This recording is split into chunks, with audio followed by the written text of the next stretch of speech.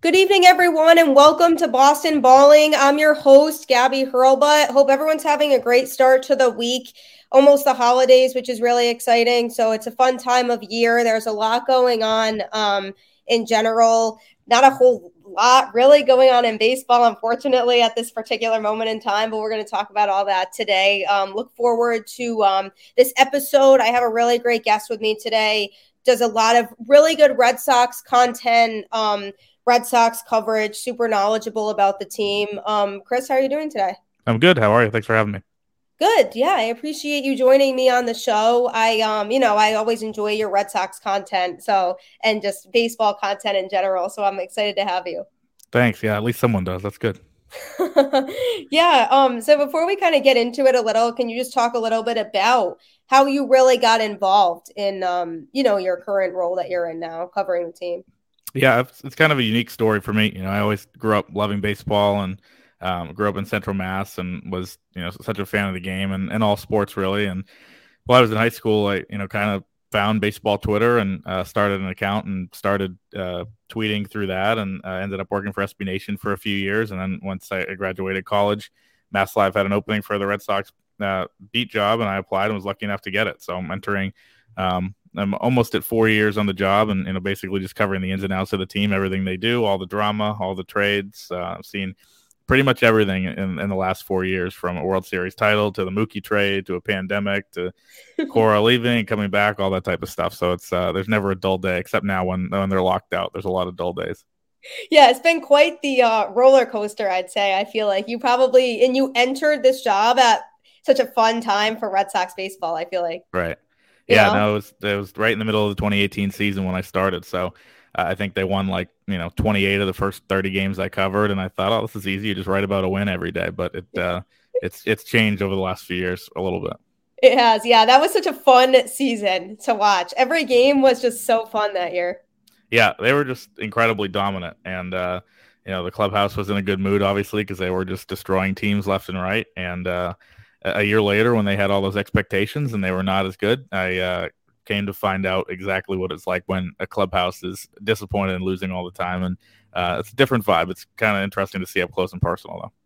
I was gonna say, yeah, because you've seen it all. You've probably seen all the emotions that come with all that too, you know? Yeah, yeah, and you got to pick your spots when to ask certain tough questions, and you don't want to do it after a crushing loss. All that stuff.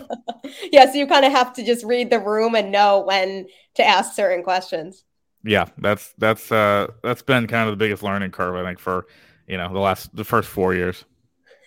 Yeah, for sure. I can imagine, definitely. But I feel like the more you interview these people, the better sense you get of the types of questions that they enjoyed answering, and they probably all interview differently. So I feel like you kind of get a sense of all of that the longer you're in the job. Yeah, and I think the biggest thing is just getting to know the guys on a personal level. And Yeah, obviously it's not drinking buddies or friends, or not going golfing with these guys, but just that'd kind be of cool. learning who gets who is going to be really introspective after they have a bad performance, who's going to be really down and really pissed off and doesn't want to talk, which happens. And that was kind of what I was trying to learn over 2018, 2019, and then 2020 comes around and we had spring training, but then we haven't been in the clubhouse in the last 2 years. We've had very limited, in-person interaction. So you don't really have a pulse on, what is going through everybody's mind, and everything's kind of, provided through the PR staff, and everything's on Zoom, and it's so much more sterile and so different that, I think the coverage obviously suffers with that. I always say, I covered Christian Arroyo for like a year before actually meeting him in person, because we weren't allowed anywhere near them. So, Yeah. there was even another good, story, and during the COVID year in 2020, when we had zero access at all. I was walking out of Fenway one day, and Michael Chavis was like walking the other way, and I said hi to him. He's like, "Wow, it's so weird. It's weird to see one of you media guys like in person." It's like, "Yeah, it's weird to see you too." It's like it feels like we're breaking some sort of rule or something. So hopefully we'll get back to even more normalcy in 22 and obviously beyond. Yeah, the 2020 season, I mean, that was just so strange. First of all, just how few games they played really compared to a regular length baseball season was just the biggest thing. And also with, the crowds being like not actual people there and having, like cardboard cutouts and all of that type of stuff like in the crowd. It was so weird to see all of that. And I feel like that probably took away from, that energy that the players bring into the games because they feed off of the crowd. So I feel like that whole season, to me, I just kind of cross out as a season because I'm like, I just don't really count it as a baseball season. Yeah, it was. I mean, people are, I was, one of the 50 people in the ballpark for those games, and so that's people always say, "Oh, you're so lucky." And it's like, no, it was. You didn't want to be there. It was like depressing. It was like a morgue in there. It was a fake crowd noise, the cardboard cutouts. It was like some bizarre dream, that a nightmare. And we had to be super separated, and the concession stands were all closed, and the concourses were clubhouses. Everything was just super super super weird. So yeah, I don't look back at yeah, I guess at the end of the day it was cool that I got to be at those games when no one else was there, but it's not like it was a fun experience to do it. Yeah, it's much better when there's, the crowd there and it's kind of just creates a better environment being at the game, I'm sure. And it's just so much different. Yeah, I made sure to, 'cause you take that for granted, obviously, going to as many games as we do on the beat job, or even as fans who go to a lot of games, like you're in there and, just sometimes like, oh, the crowd's super loud right now. It's annoying. I can't hear myself think as I'm trying to write. But like in October this year, I don't root for the team, care if they win or lose, just care for the good story, as any reporter would say. But just looking around, seeing the stadium full and seeing, fans and people going nuts in October, like I made sure to take a few moments to soak it in and think, wow, thank God we're back to this. And it was really cool. Yeah, seriously. And the crowd was phenomenal during their playoff run this year too. I feel like, the first of all, the wild card game, I could just tell, just even not being there and just watching it, just I could just sense what the environment would have been like there just from watching that game because I feel like the crowd was phenomenal. And then really every home game they had in the postseason. That's why I feel like Fenway is such a cool environment and it's so cool to go to games there because you feel so close to the action there and everybody's so passionate about the team. So yep. I feel like it's just a really cool atmosphere, especially during the postseason. Yeah, for sure. Even people that have been covering the team for a long time and were there in 04 and 07 and 13 and 18 and all those times said, this is as crazy as it's ever been. I think there's a lot of pent up passion that had, people had to, kind of put to the side during 2020 and root from home out. There was a lot to root for the Red Sox that year, but for it to all come out and this year it felt like the Red Sox, had obviously slipped, I think, in the totem pole of Boston sports, and they were right back to kind of where, they have been for my entire life and obviously a long time. So it was, the playoffs were, it's a blur when you're covering it because there's so much, early morning travel and, you have to be at the game like 7 hours before, but, just to see the crowds and what they were was really cool. Yeah, I'm sure. I can imagine. It seems like it's just such a fun job to be able to just be up close and personal like that all the time. And especially with being as passionate about baseball as you are, it's probably just a dream job, It is. It is. I mean, I think there's a lot of times where, I either in tweets or talking to friends or whatever that I come off as jaded, and there's things that, make you jaded as, you go through time. You have an interaction with a player you might once worshipped and he's, rude, and that changes things around. Or, if you're a fan going to, one game a month, you want to be at Fenway for as long as possible. And you want, that extra inning, crazy 5-hour game.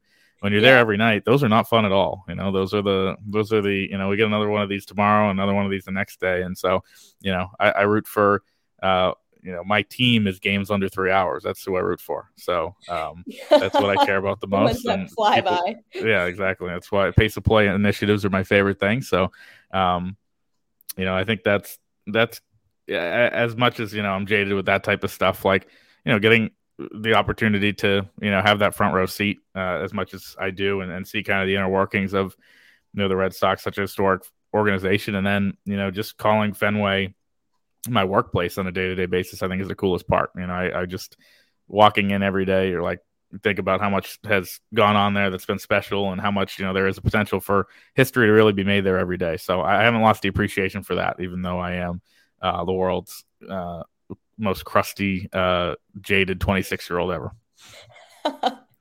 That's funny. Yeah. No, I'm definitely jealous. It seems like an awesome job, and just everything about it really, and just being able to be there every day and during the games and all of that. It must be so cool. When I go, I always hope for extra innings just so I can be Yeah, there exactly. longer, like you So said. you're the For problem, is what people you're like saying. you, it's probably like if they go extra innings and then maybe have a day game the next day, that's not fun.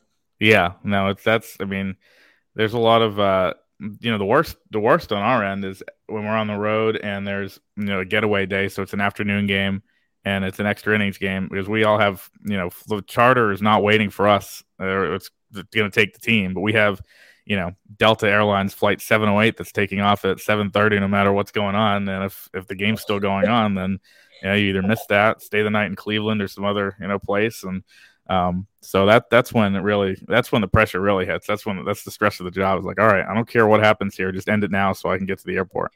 Yeah, even if they lose, like at this point, I just want the game to be over. Yeah.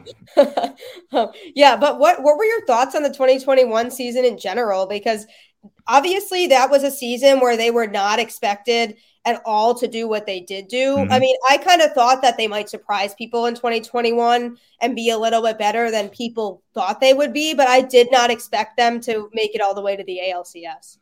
I think they obviously, used the media and the public doubting them as such motivation, which, I don't know how many times we could have possibly been told, oh, you guys doubted us and you never believed in us and all that, which, like, that's awesome. But I think, they're just, for me, it was a team that, if everybody hit at, their kind of everybody peaked, and they would have a chance to get in. And, to me, it was kind of, not everybody really did peak, yet they still found a way. I think they were just, at the end of the day, gritty.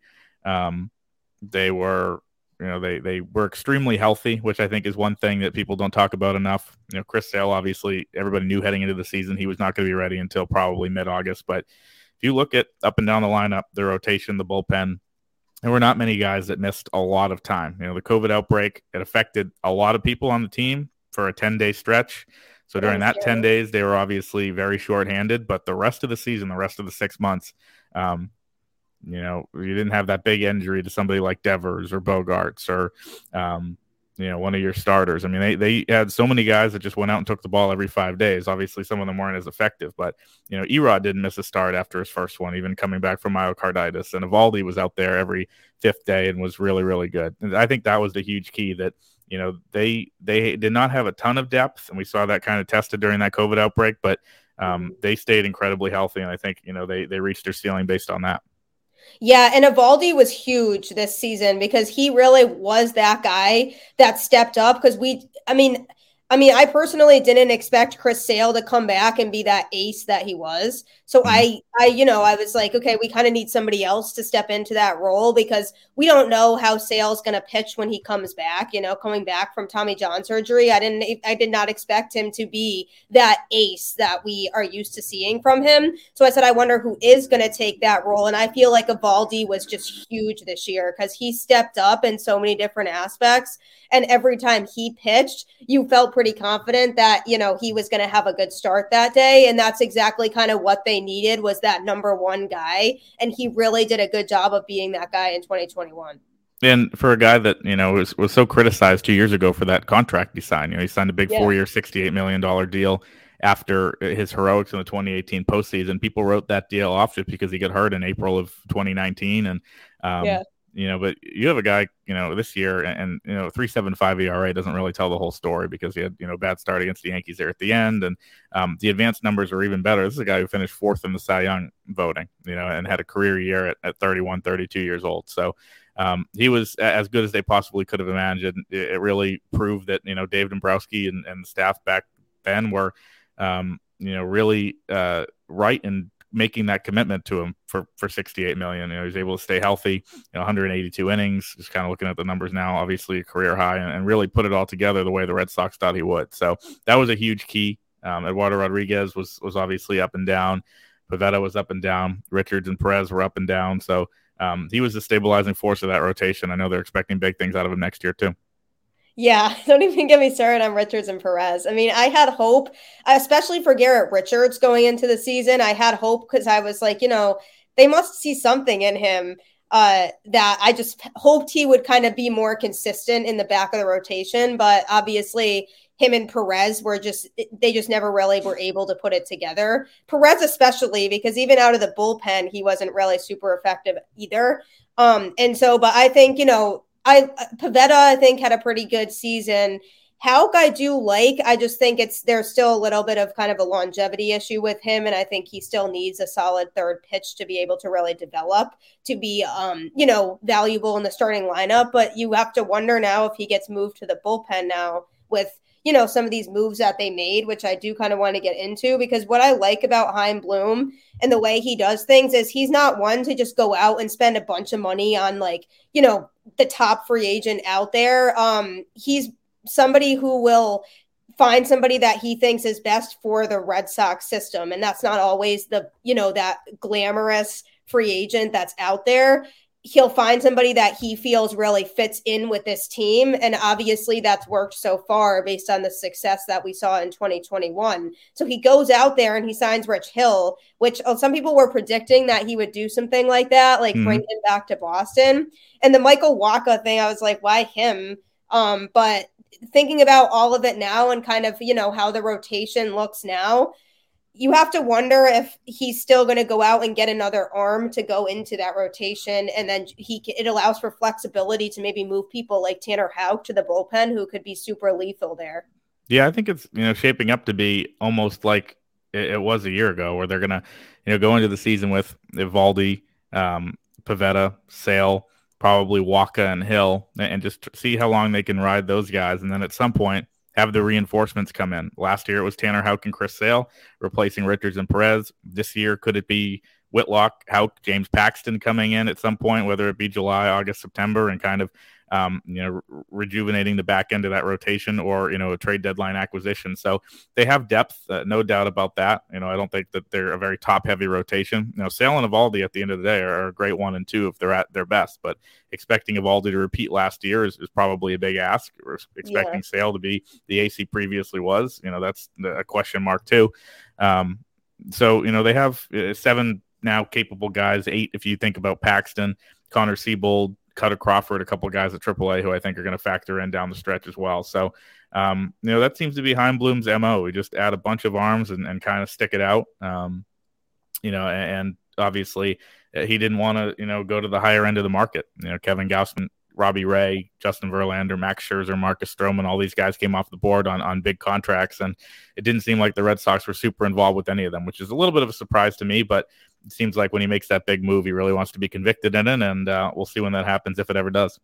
Yeah, that was a surprise to me too, because I was like, there's some solid names on the board here, and the Red Sox do need pitching. So I thought that was something he might be more aggressive with. I mean, I know he kind of looked into Marcus Stroman a little bit. I did see something on that, but overall, I was kind of surprised that he didn't get one of those pitchers, one of those, top-notch free agents that was coming in.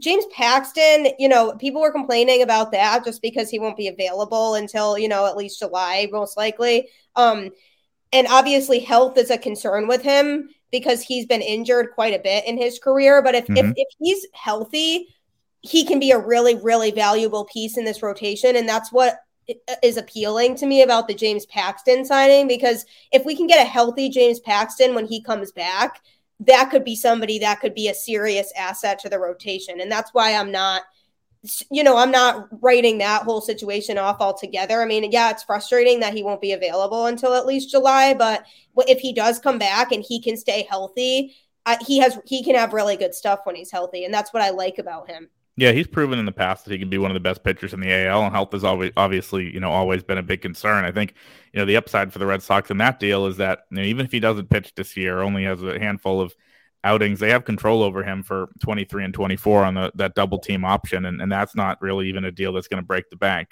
If you have James Paxton at his best, he's going to get a lot more than a 3-year, $35 million deal. That's all that they'd have to pay him if they exercise those options, and he hit even some bonuses too. So I think there's a lot of upside there. And obviously some downside if he doesn't get healthy, and he threw away $10 million for the year. But it is what it is. It's kind of the price you have to pay. I think we've seen, for all the talk about Chaim Bloom being cheap, all that type of stuff, the two moves, the James Paxton move and the Jackie Bradley move, where he brought in a lot of salary and added $10 million in payroll because Bradley's due 10 more than Renfroe. Those are a couple big market moves, and people don't really talk about that a lot because it kind of goes against the narrative that the Tampa Bay Red Sox and all that stuff. But those are a couple big market moves, and it shows that they're not really going to be concerned about spending. They're willing to pay up now. Yeah, that was the other thing I was going to bring up too, because that to me came out of nowhere. Because I really like Renfroe, and I thought he was a great asset to the team in 2021. And even Chaim Bloom said that wasn't a move that he had expected to make, a couple days before that deadline, before the lockout was starting. And so I was super surprised by that. And I was like, what's the plan here? And obviously for Milwaukee, that Jackie Bradley was a salary dump because, that's to me kind of where that came from their perspective. But I think Chaim was really interested in those prospects he got in the deal, because I don't think that's being talked about enough. I think sometimes people are just seeing it as like, Renfroe for Jackie Bradley, like that's not right. worth it. Like Renfroe's a way better hitter. People talk about Bradley more because everybody knows him around here, obviously. Exactly. That's the thing. Everybody knows him around here. So I think he could just be a good kind of veteran presence to have here. And obviously his defense overall is better than Renfroe's, because Renfroe, obviously we know Renfroe had a great arm, but he could not really field the ball as well. And that's something that Jackie can do also. But I don't see Jackie as kind of an everyday player. At least I don't think that he would be, but I think having just his presence here, somebody who's familiar with Boston, everybody knows, and Alex Cora has a good relationship with, I think could be good for kind of, that camaraderie in the locker room aspect. I think, Chaim Bloom, talk about his MOs. I think the number one thing that he's always looking to do is to make moves that help both in the present and the future. And we saw that with the Adam Ottavino move that gave them a late inning reliever for 1 year. And they got a prospect in Frank German who was at AA this year. And basically by taking on a Ottavino salary, this is basically the same type of thing. The only, difference is that a guy that, fans liked in Renfroe and had a good year is going out the door. I think, the Red Sox, as much as Renfroe was good and had a great offensive year, he did lead all of baseball in errors for outfielders. He had 3 more than the next highest guy. I think it was 12, and Tyler O'Neill had 9 for the Cardinals. There's a lot of times where he just did not make the routine plays. So, he was flashy with the arm. But the Red Sox came into this offseason with an emphasis on team defense. They wanted to clean things up. Bradley's obviously an upgrade in that regard. And I don't think they're done. I think they're going to add an outfielder, whether it be Kyle Schwarber or Suzuki or somebody like that. There's a lot of names out there. The other thing is, as you mentioned, those prospects, people see, they were only ranked number 16 and number 17 in Milwaukee's system by MLB.com. Well, a big reason for that is because neither of those guys have played much before in the pros. Benelis, who's really, I think, the better prospect there, was a 3rd-round pick this year out of Louisville. So you're basically, getting another 3rd-round pick in the 2021 draft, which basically you just slot him into your draft class from this year, along with, the high octane guys they got there. So, to me, it's a move that obviously when you look at it and you see, for me, when the press release came out at 11:30, half an hour before the deadline, I thought they had sent some old thing by accident. It was just Jackie Bradley. What's going on here? But when you really digest it and you can see kind of the rationale, I think working against them is the fact that it happened so close to that deadline and they're not able to make, the next move. What's the next shoe to drop? People are going to be sitting on this for, months and months and months and say, okay, well, Renfroe to Bradley is a downgrade and Eduardo Rodriguez to Waka, Hill, and Paxton is, probably a downgrade too. So, okay, the Red Sox are worse, with Schwarber not on the team, Ottavino not on the team, those types of guys. They're worse than they were, when they lost to the Astros in Game 6, which is absolutely true. They're not allowed to make moves right now, so they can't, make that roster better. So people are going to have to stew over this. I think that's kind of unfortunate, but the work's not done. You look at, the free agents who are still left, a lot of really talented players in the trade market. I know the Bradley move was a trade, and there was a couple other small ones around baseball, but the trade market basically was non-existent. So when the lockout does end, I think they're going to be busy. And I think there's a lot of moves still to be made. And Chaim Bloom likes doing that. He likes waiting out the market. He likes making late moves. He likes letting things come to him. And he's going to have plenty of opportunities whenever this thing ends. Yeah, and I know, I mean, because I know he's still looking into like Trevor Story and Carlos Correa. So he obviously still wants to get another infielder of some sort. It seems like.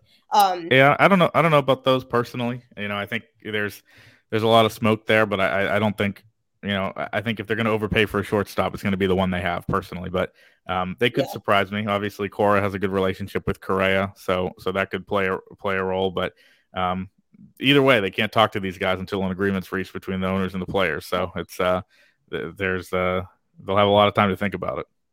Yeah, I think I definitely don't think they're done. I think like, he knows that there's still moves that have to be made, and I do think he's planning on making more moves. I kept refreshing Twitter though after that press conference was announced, and I said, what is going on right now? Like, what is he doing? Yeah. And then all I saw originally was the Red Sox made a trade, and I said, well, what kind of trade is it? And then the first thing I saw was Hunter Renfroe was traded to the Brewers, and at first I was freaking out because I was like, no, I love Hunter. Like, I hope we got some decent return on this. And then I see Jackie Bradley Jr. and I'm like, I have lost all concept of what Bloom is doing right now, because that just was super unexpected to me. I don't think anybody at all saw that coming, that Jackie Bradley Jr. was going to end up back in a Red Sox uniform. Yeah, well, the way it happened for us is obviously we knew about the Hill and the Paxton moves, but they weren't official. But we knew they had to be announced before midnight, and so we got the press release for those guys at like 11:15, 11:17. Then we got a note that Bloom was going to be talking at 11:35, and I thought, obviously just talking about Paxton and Hill. And then that I saw the rumors of the trade starting to happen on Twitter, and then we got the press release that it was Bradley for Renfroe, and yeah, it all happened so quick, and 4 minutes after that press release came out, Bloom was on the Zoom call, so there wasn't a lot of time to process before starting to ask questions, and that was a good 4 a.m. bedtime for me. Yeah, I'm sure that was probably a late one that night. Yeah, Yeah, well, that's the price you pay for like 3 months of doing nothing. So that's what I'll have now. I was gonna say, yeah, it's probably gonna be so weird because it's gonna be so slow. But I'm curious how long this lockout's really gonna last, because I'm just worried about it going into the season. Yeah, that's the golden question. I have no idea. I think I just recorded my own podcast at Mass Live like right before this, and I was talking to my co-beat reporter Chris Smith, and we were saying, in terms of the product for baseball fans, like there's a lot of people upset, like this is so bad for the sport.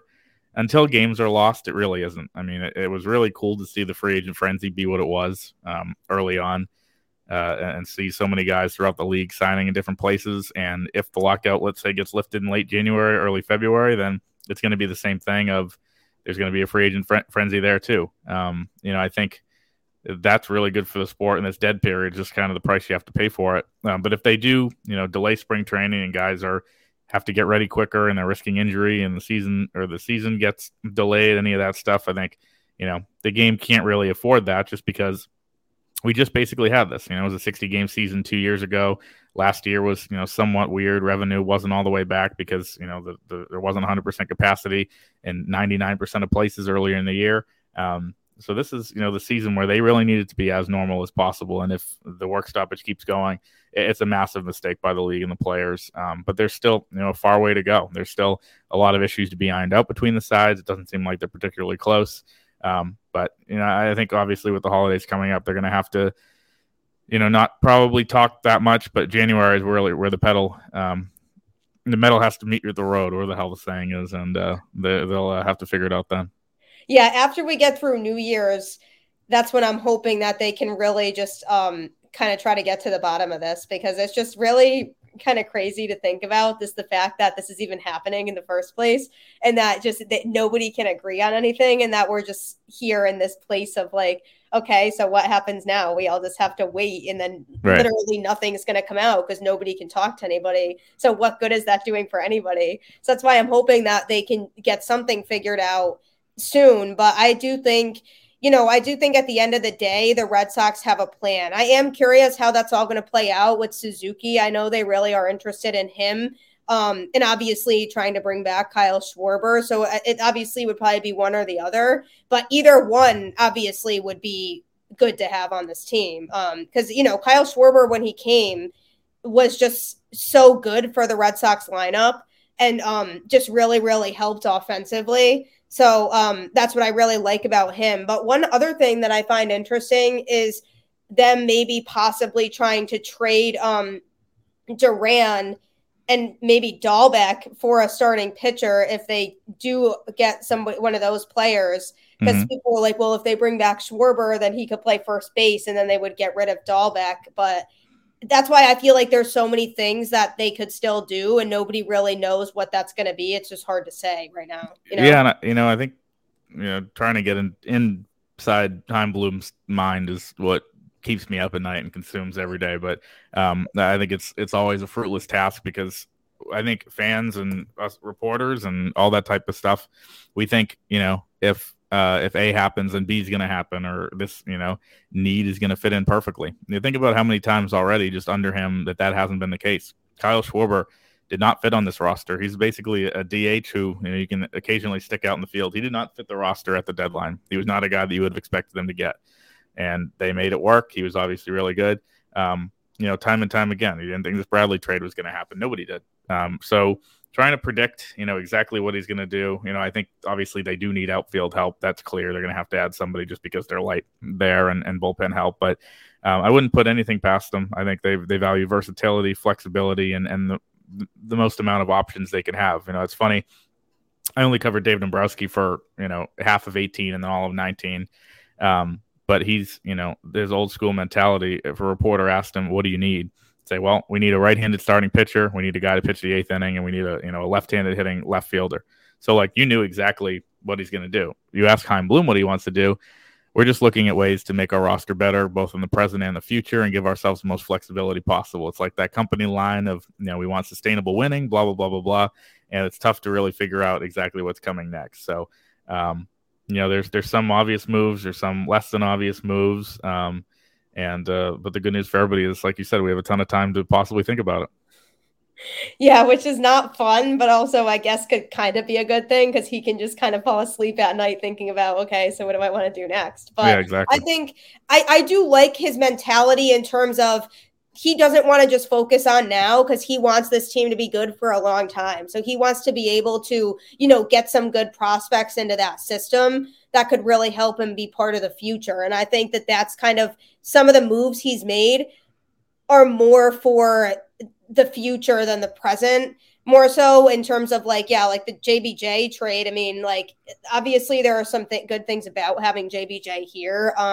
But I really think that at the end of the day, he wanted those prospects, and he really is focusing on, okay, what can I do? Where's that happy medium between focusing on our future, but not focusing too much on the future where I'm giving up on the team now? Because I think especially after what they did in 2021 and seeing the potential that team had, you still want to be able to focus on now and the present and making moves that, because we obviously hope that they get back there next year and hopefully even further and go to the World Series. But you can't just put all of your eggs in that basket and then have, no farm system like they did after they won in 2018. Yeah, and that's the balance that, they've always had. It seems like an overcompensation either way. Ben Charrington comes in and he's focused on the farm, and then Dave Dombrowski comes in and he's focused on winning now, and the farm suffers. And I think they brought in Chaim Bloom to try to, balance that happy medium of, okay, we can make moves that help you both now and in the future. And like I said, Ottavino, JBJ, a few of these other moves. And I think even some of the smaller things that kind of go unnoticed, issuing Eduardo Rodriguez a qualifying offer and then not really pushing to re-sign him, you get a draft pick out of that, and so those things kind of go under the radar sometimes, but they're super important to building an organization that, as they always say, is the goal is to be sustainable and to win as much as possible over time.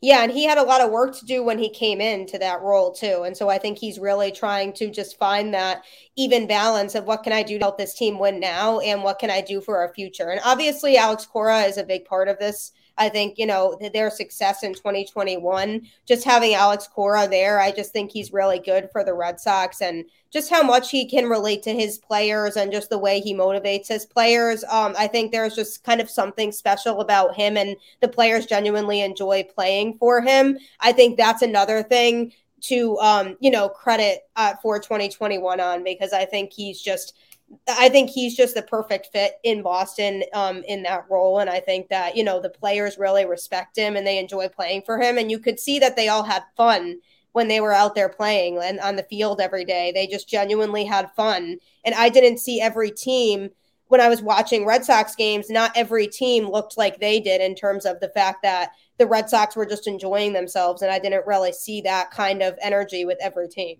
Yeah. And I think, Alex, obviously, he connects with certain guys. He gets the best out of certain guys. We've seen that time and time again. He's a huge asset recruiting wise. We talked about Correa earlier, but if they sign him, he's going to have a huge role in that. And they have with other guys. Martin Perez, even he had not ever had any connection with Cora whatsoever. They never were at the same organization, any of that.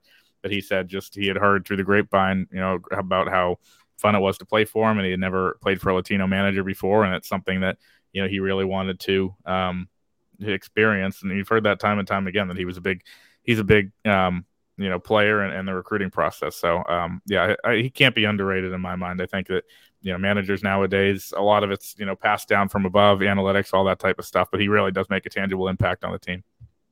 Yeah, absolutely. And I don't think that gets credited enough, like you said, but I do think he was such a big impact and things that he said to the team, in the locker room that I think helped motivate them. And it just showed all season. And they just had that attitude of, we want to prove people wrong. Like we're here and we're serious and we can compete and we can win games. And the fact that they were in, such a tough division as well, and they were able to do what they did is also pretty remarkable because that's a tough division to be in and it's getting tougher. And, I think I look at teams like Toronto. I mean, they're going to be scary once again. And the Rays and Yankees are still going to probably be there. So it's a tough division to be in. And the fact that the Red Sox were right there with that division in 2021 to me is impressive in itself because, that arguably was the toughest division in baseball to play in last year.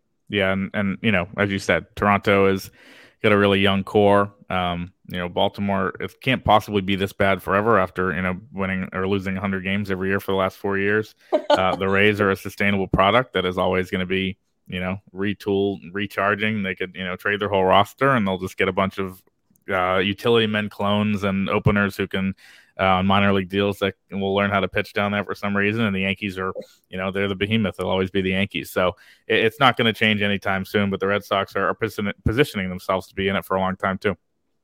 Yeah, I like a lot of what they're doing. I like the direction that they're headed in. They'll be like this division is going to be a 4-team race again, probably. I think in 2022, I think all 4 of those teams once again have the capability of winning the division. I think it's just a matter of what teams are going to come out and really be prepared. And I think Toronto is on a really good path. That's a team that even last year I said if they can stay fully healthy, then they scare me because that lineup when fully healthy is one of the toughest in baseball, I feel like. And it's just so they scare me. And I said, they need a couple more pitchers, but now they're just looking even better. So that's going to be interesting to see in 2022. And I think what you mentioned before about how Bloom can go into the season and kind of see what works and what doesn't work, and then he can make more moves later on.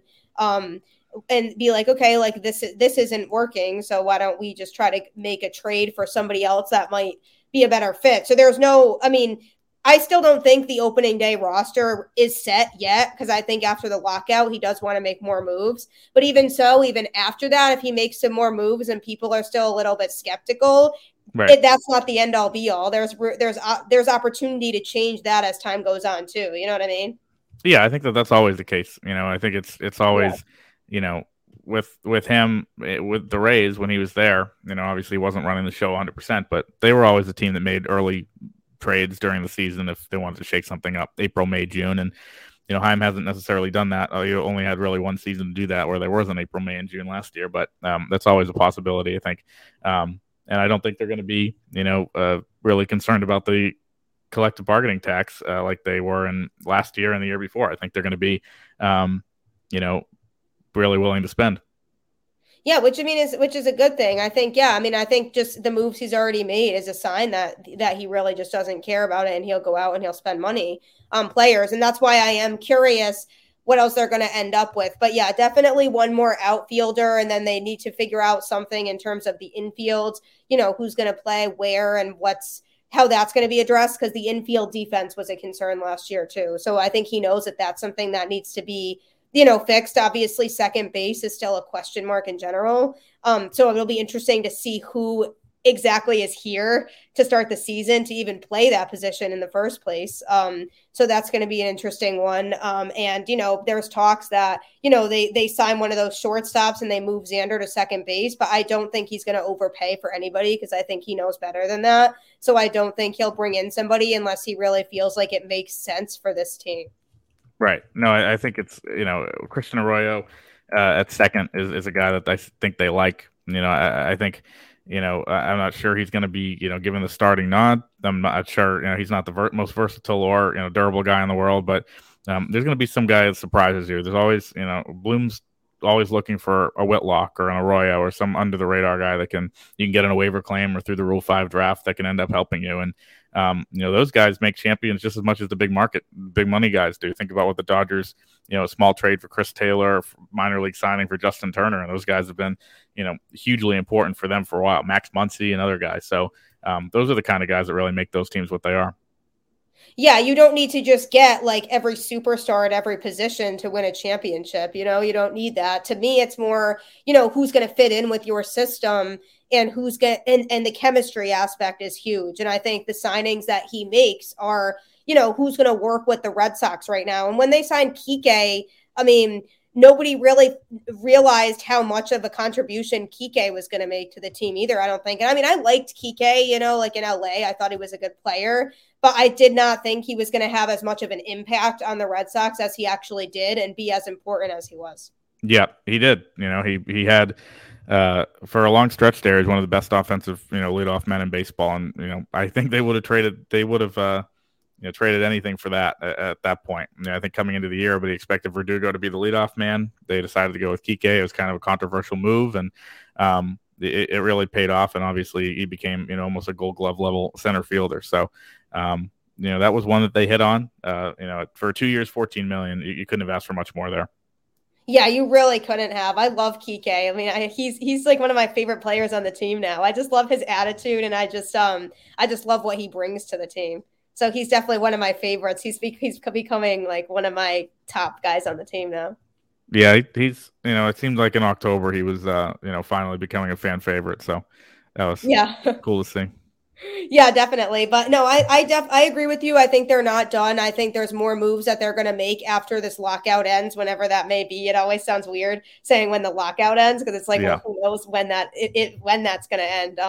And like if there even is an ending point. So, but whenever that does happen, I do think that they'll be aggressive and they'll make some more moves. So I don't think this as is right now is the roster we're going to see on opening day. And I think, he knows what else he has to do. He even said already he plans on making more moves after this is over. So it's just going to be interesting to see what those moves are. But it's really hard for me to doubt what he's doing with what the team did last year. So I'm kind of sitting here like, maybe a little unsure sometimes, like, oh, why would they bring back Jackie Bradley for, Hunter Renfroe? But then it's like, okay, I have to remind myself, trust the process. Like they went to the ALCS last year. Like he has a plan, obviously. And like he's getting players he feels like will work here. So that's kind of how I'm thinking about it now is, I have to trust Heim's process and trust that he'll do what he feels is necessary for this team. Exactly. And I also think that, there have been, GMs and people in the past with the Red Sox that have made moves based on instinct and all that type of stuff. With him, it's very methodical. There's a method to the madness, a very slow, close to the vest method that is not shared with the media, which is great. But I think that it's something that he, every move he really considers the pros and cons of and doesn't take anything lightly. Yeah, definitely. And that's what I like about him. And a lot of his moves are kind of sneaky and under the radar. But like, it's like, all of a sudden Rich Hill is just here. That was such a just very like, kind of discreet signing, but he's somebody that's familiar with Boston and he's a veteran. So, as long as he can stay healthy, I think he'd be a solid, like, back end of the rotation type of guy. And that could be a good addition to have. So when you think about these moves initially, sometimes it's like, well, why? But then when you look more into it, it's like, oh, I kind of can understand what his thought process was behind this. Right. Yeah, that's it. Um he really, like I said, doesn't like, over explaining or really even after the fact, because he doesn't want to tip his hand on as to what's next. But I think kind of the pillars of what he wants to do, depth, versatility, um, that's kind of been what it has been so far. And it wouldn't surprise me to see kind of some of the higher end guys coming in here in the next couple, years, if not months. Yeah, that's why I'm excited for this lockout to be over because I just want to know like what's going on and what they're planning on doing and what the opening day roster ends up looking like if opening day even happens. Yeah, Hoping it does. hopefully that news will be first on masslive.com. That's the only hope I have. That's what I'm hoping too. I know. I'm like praying for it. I need my baseball. Um, seriously. But no, I really appreciate you joining me on the show. Just before we close up, just kind of let everybody know like how they can find you on social media and everything like that. Yeah, it's just very simply at Chris Cotillo on Twitter, and all of our stuff is on masslive.com. So two pretty easy names to remember. Nice. No, that's I like simple. Some people have like really complicated Twitter handles with all these like random numbers and stuff at the Yeah, end. And I'm like, make it why is hard to that so find. necessary? Yeah. Exactly. But yeah, no, I really appreciate you joining me. Go Red Sox. I see you have a Patriots shirt. Go Patriots too. That was a great win last night too. I loved that as Yeah, well. most importantly, go Pats. But yeah, exactly. Like right now at this point of the year, go Pats is the most important thing. Really appreciate it. Hope you have a good rest of the week. Hope everyone else listening has a great rest of the week. Always appreciate you tuning in. We'll see what happens when we do get, baseball news again, where the Red Sox are looking at that point. But thank you again for joining me. I really appreciate it. Anytime. Thanks for having me. Have a great rest of your night, everybody.